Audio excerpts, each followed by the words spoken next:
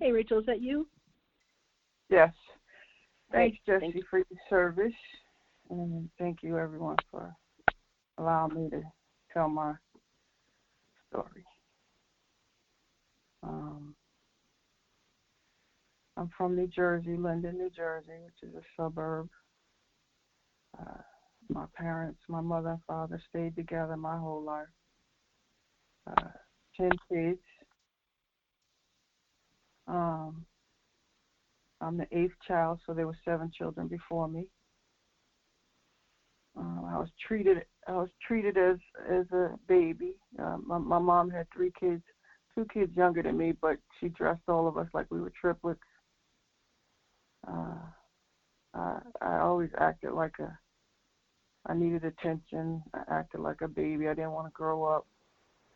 I wanted somebody else to be responsible for me. I started smoking marijuana when I was 12 or 13. I found out early that I was told that I was the best looking child and the smartest child out of the 10 kids. And I found that people had resentments or animosity towards me because of that.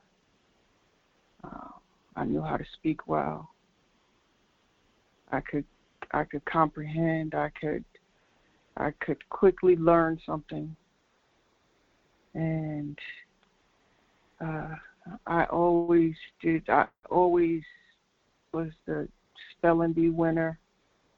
I just was very quick to adapt academically. And I never saw where I got any praises for that. But I got a lot of praises for doing the wrong thing. We were raised well. We weren't on welfare or anything like that. My father worked hard. He worked 16 hours a day. He was always at work. But he loved us. I don't know of my father cheating at all. I love my father, and he loved me. And my sister met a guy when she was 16, and he was really fast. He had a hot car. He had a GTO, and he was a drug dealer. He sold pounds of marijuana. And he cursed, and he just lived fast, and I liked him a lot. I met him when I was about, 8 or 9. By the time I was 12 or 13, he had me cursing and smoking reefer, and I would help him sell his reefer, and he would give me an ounce. And that was a lot of reefer for somebody my age. And I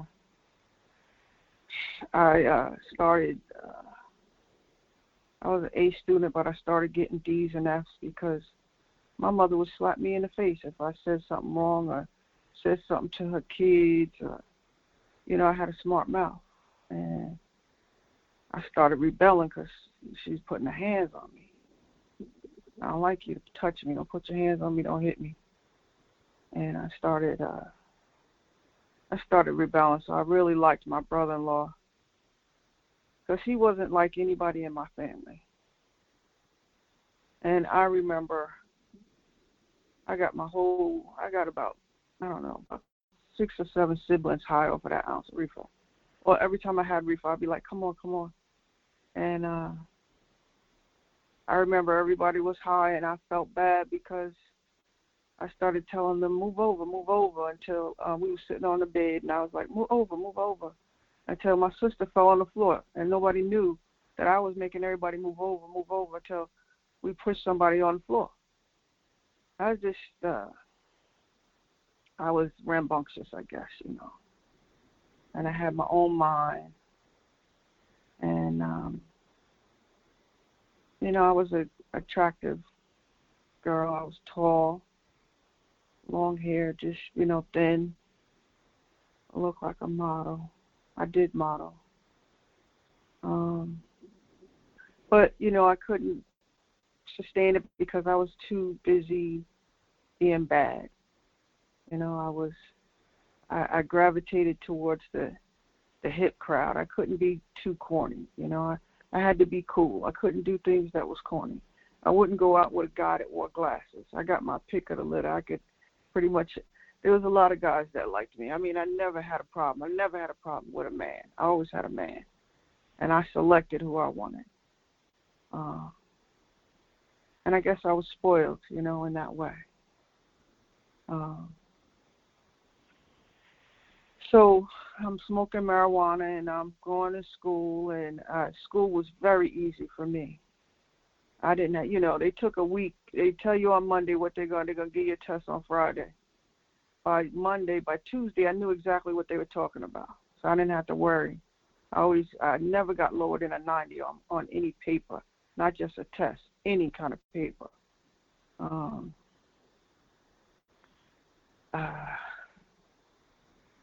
When I got in high school, I just wanted to stay in bed and smoke marijuana. I didn't want to keep having to do these things. I was now living in the attic of my parents' home, and I'd smoke reefer all day and not want to go to school in the morning.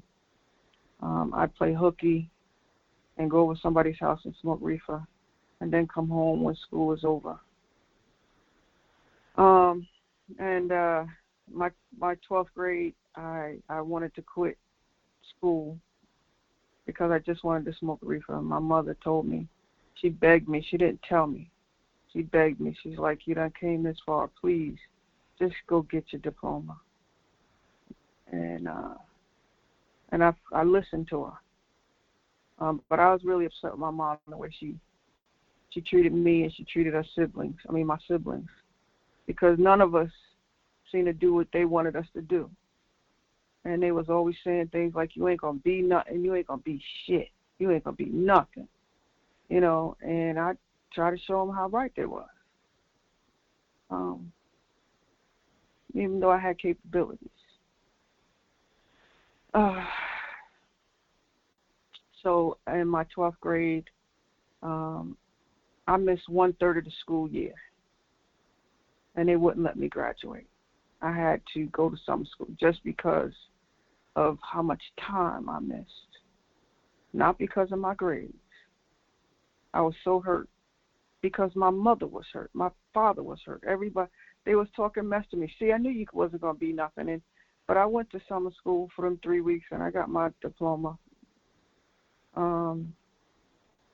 And then I met a guy, and this guy was a heroin addict, and I didn't know what heroin was. I didn't know what drugs was. I didn't know what cocaine was. I didn't know what anything was. I didn't drink. The only thing I did was smoke reefer.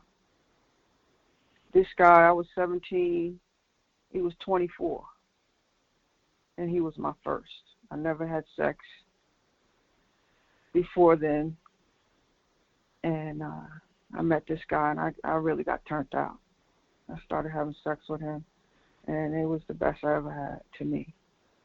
And I thought if he loved me, he wouldn't get me high off that heroin. And he got me high off the heroin. And then I got addicted to the heroin. And my life went downhill real quick. So I only did it for about a year because I hated to stick a needle in my arm. I would try to not stick it I never really stuck it in my arm. I would stick it in my hand. I'd stick it in my neck. I'd stick it in my leg or wherever. But really, I couldn't really got it. My veins aren't that good, so that's why I didn't do it no more than a year.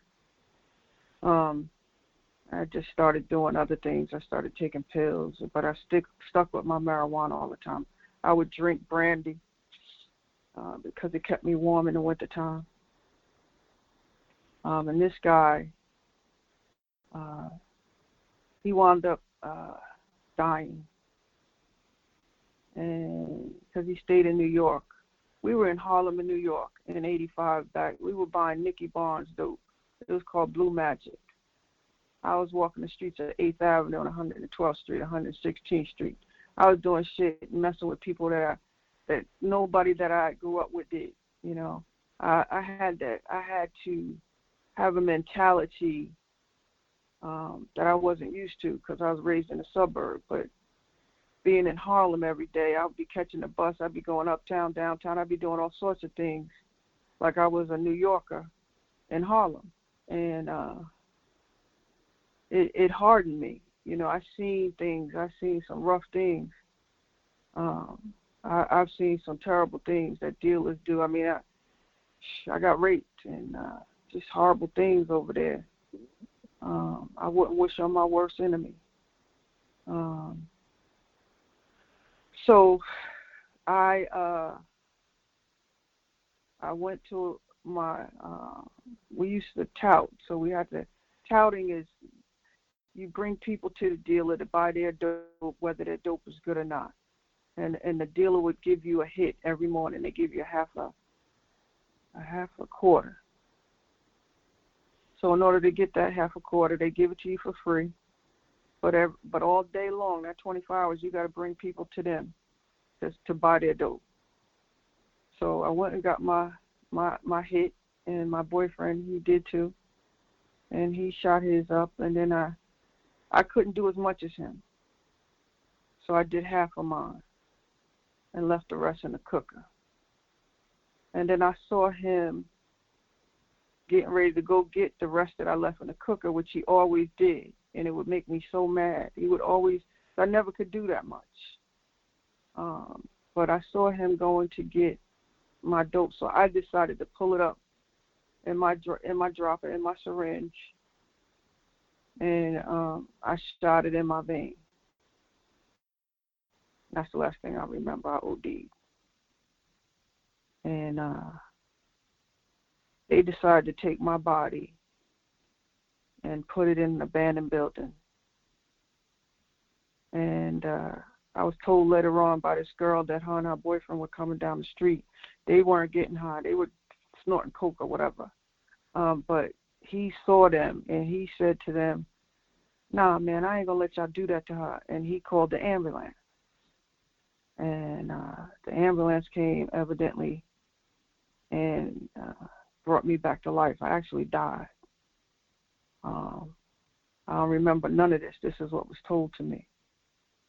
I remember in Harlem Hospital, they took me to Harlem Hospital, and I remember hearing somebody screaming.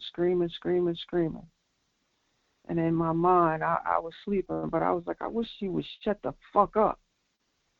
But that person screaming was me. I was having like this out-of-body experience, like, you know, it's hard to explain how you die and then how you come back and how you come back into your body. You know, but I got bits and pieces of a memory about it. And, you know, that shit was devastating to me. But I came out of that and I was paralyzed. My left side of my body, I couldn't do anything. The doctor came into the room when he felt like I was awake now after I don't know how many days. Maybe 2 or 3. And I was tied to the bed. My ankles were tied to the bed and my wrists were tied to the bed. And he came in and I'm like, "Doc, why am I tied to the bed?" And he said, "You were trying to jump out, going through the DTs, talking about get the bugs off me, get the bugs off me." And I was like, "Doc, I shoot dope. I don't go through, I don't drink, I don't go through no DTs." He said, "Well, that's what you were doing." And he told me we were on the 11th floor. And I'm like, there's no way I'm going to try to jump out of a window on the 11th floor. I got too much sense. You know, and he said, "Well, you were, and that's why we tied you up." So he untied me, and he told me to get up. And I said, "Doc, I can't move." So he pulled me up like my back off the bed and like up to my waist, and I fell back down. And then he pulled me up again. They tried to make me stand up. And he put my feet out of the bed, and I was like sitting on the bed and leaning on him. And then I started falling to the floor. And I remember grabbing this man. I grabbed his chest. I grabbed his waist. I grabbed his dick. I grabbed his legs. I did not want to hit that floor, but I hit the floor. And I couldn't move. And I got mad as hell. And I started telling him off. What the fuck y'all do to me? You know, I know I probably walked in here. What is the hell going on? And I started losing my mind at that point, telling people off, you know. I felt like they did something to me. So, needless to say, I wasn't listening to them. I told them, listen, go get them damn papers. I know my rights. I know I can sign myself out. So he said, okay. Well, before that, they did tests on me. They did, this is 1985. They were doing MRIs. They couldn't find anything medically wrong with me. They started having me talk to psychiatrists. They give you those pictures of those ink spots or butterflies or whatever. What does this remind you of? Man, they kept catching me in lies, asking me about my past. They hypnotized me. They asked me all sorts of questions. This lady asked me, did I ever have a problem with my mother? And I said, hell yeah. We all do, don't we? I remember that. It's just crazy. And then when I asked them to sign myself out, they had me sign some paperwork which signed me into a mental ward. And they put me in a wheelchair, covered me up with a whole lot of blankets, and pushed me through the basement of the hospital to a whole nother side of the hospital. And on that side, there was 2 guards sitting at a table, and there was windows with the bars in it, and a door that was locked. And they pushed me through that door and left me there. It was a crazy ward. And them people in there was crazy. And it was just horrible. You know, I remember them putting me in a shower stall, take a shower, which I hadn't taken a shower in weeks. And they turned the water on, and it was ice cold water on my neck and body. And next time they gave me a shower, it was burning hot water. And I just remember crying because I couldn't believe that I got myself in such a horrible situation. There was one lady who would help me. She would wash me. I remember being in the bed, and I rolled out of the bed onto the floor. And another girl that was in the room with me, she went screaming, and they came back in and helped me in the bed. And then they put bars on my bed. I had a horrible time in that place. A guy came in there, and he started jerking off. We was all women in the room, and he just started, we couldn't do nothing. He just came in there and just started jerking off. We just started screaming. Another time, this girl that I became friends with, they had gave us all a wallet with like $2 in it for Christmas. And the girl went in and just took my wallet out of my drawer. She was my friend, but she was getting out, and she needed the money. And she just took it in front of my face. And I got out of there in about 6 weeks after being in that hospital. I went into a rehab in Newark called Integrity House. I was in Integrity House for 16 months. I learned to walk.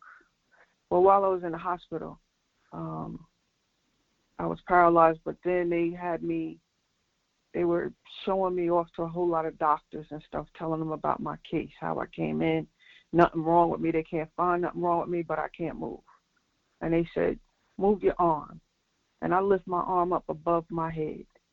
And that's the first time I was able to move anything when somebody told me to do it. You know, and then they started thinking I was faking. You So they took my walker from me, and they made me walk without any kind of crutches or anything. I used to walk along the wall, and sometimes I would fall straight, just lean the wrong way, and I'm falling to the floor. Anyway, I decided to go into a rehab. I was in Integrity House for 16 months, and I learned to walk again. I learned to take care of myself because I couldn't even do my hair, but I learned how to do all of that stuff one day at a time. I started going to meetings again. I never used heroin again since 1985. I went to meetings. I went to school. I became a State Farm agent. I got my insurance producer license. I got a job, and I was in that career since 1987, I think, and I was in a room since 1985, and I had a boyfriend who got hit by a car and died. I got married to somebody who I started going to meetings with, and he had 2 years, and he 13-stepped me. The first meeting I went with him, and he would get so upset if I stayed late at the meeting afterwards, and if I wanted to go before, if I wanted to go to movies with people from him. He just was very insecure. He told me he cop locked and blocked. I didn't know what that meant, but that's what he did. He copped, he locked, and he blocked. So by this time I had the guy who started me on the heroin. I had his child. My mother took care of my child while I was in the rehab in Integrity House.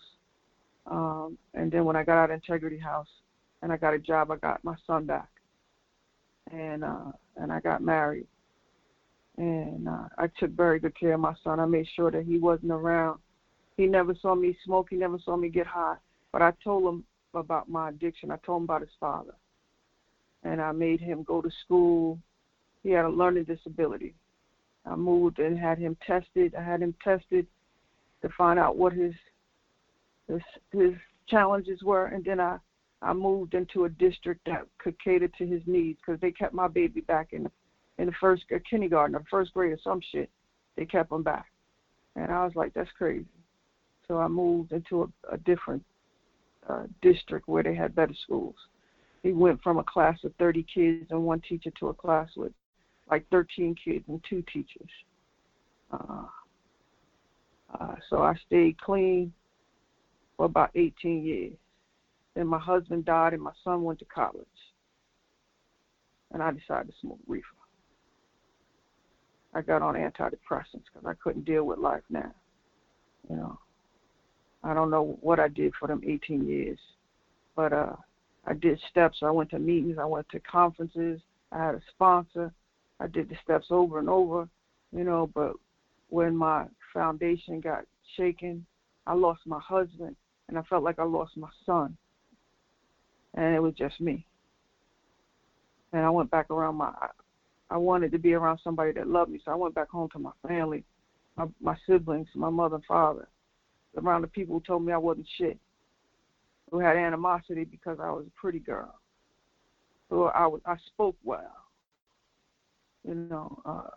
I wanted something out of my life. I raised my son well. They had animosity. They said, "You're getting high today, Auntie," and they blew the marijuana in my nose, and I was back off to the races. And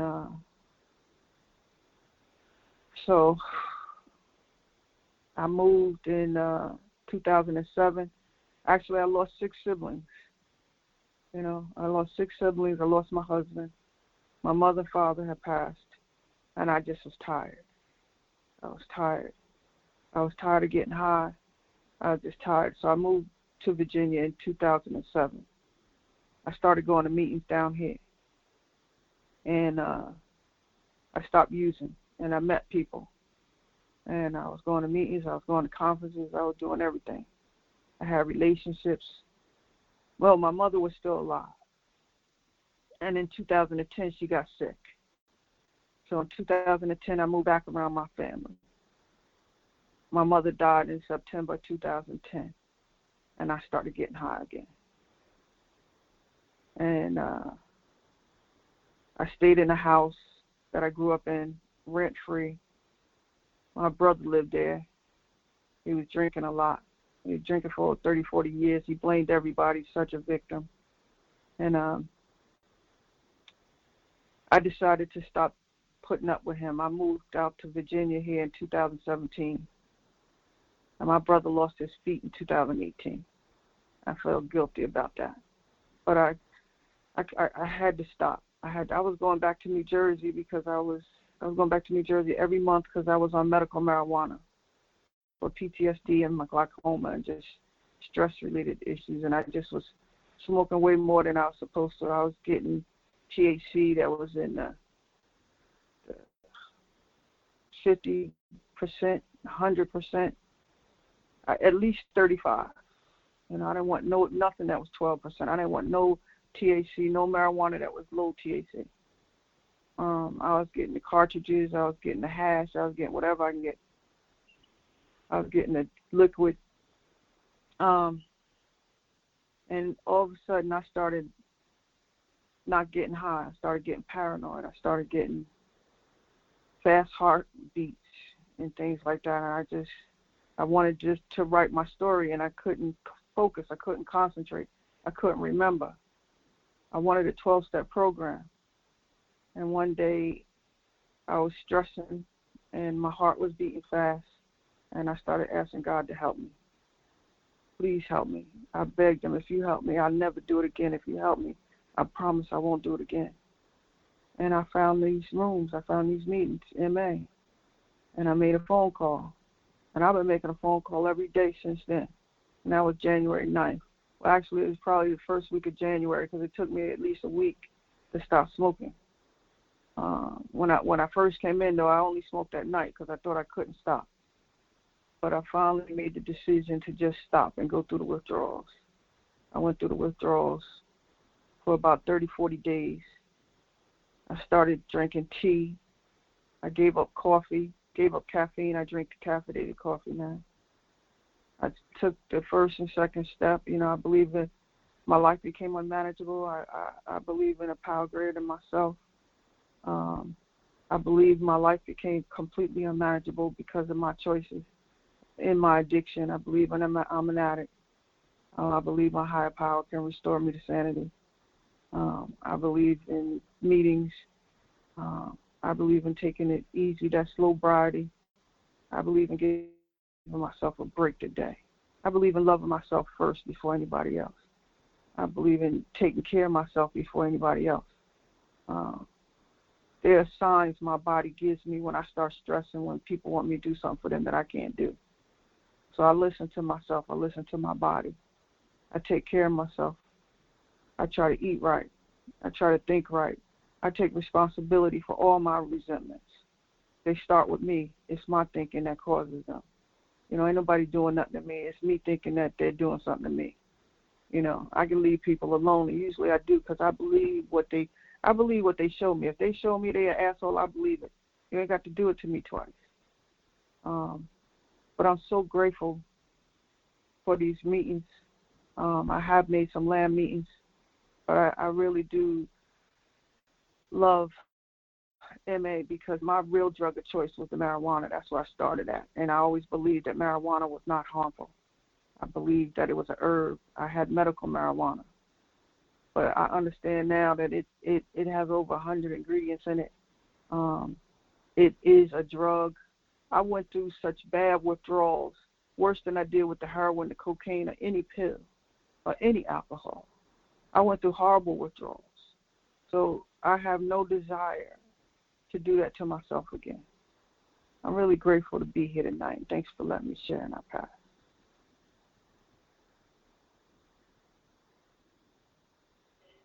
Wow, thank you, Rachel. I'm really touched, and I'm going to turn off Thank you, friend. That was, I had to share your experience, strength, and hope. And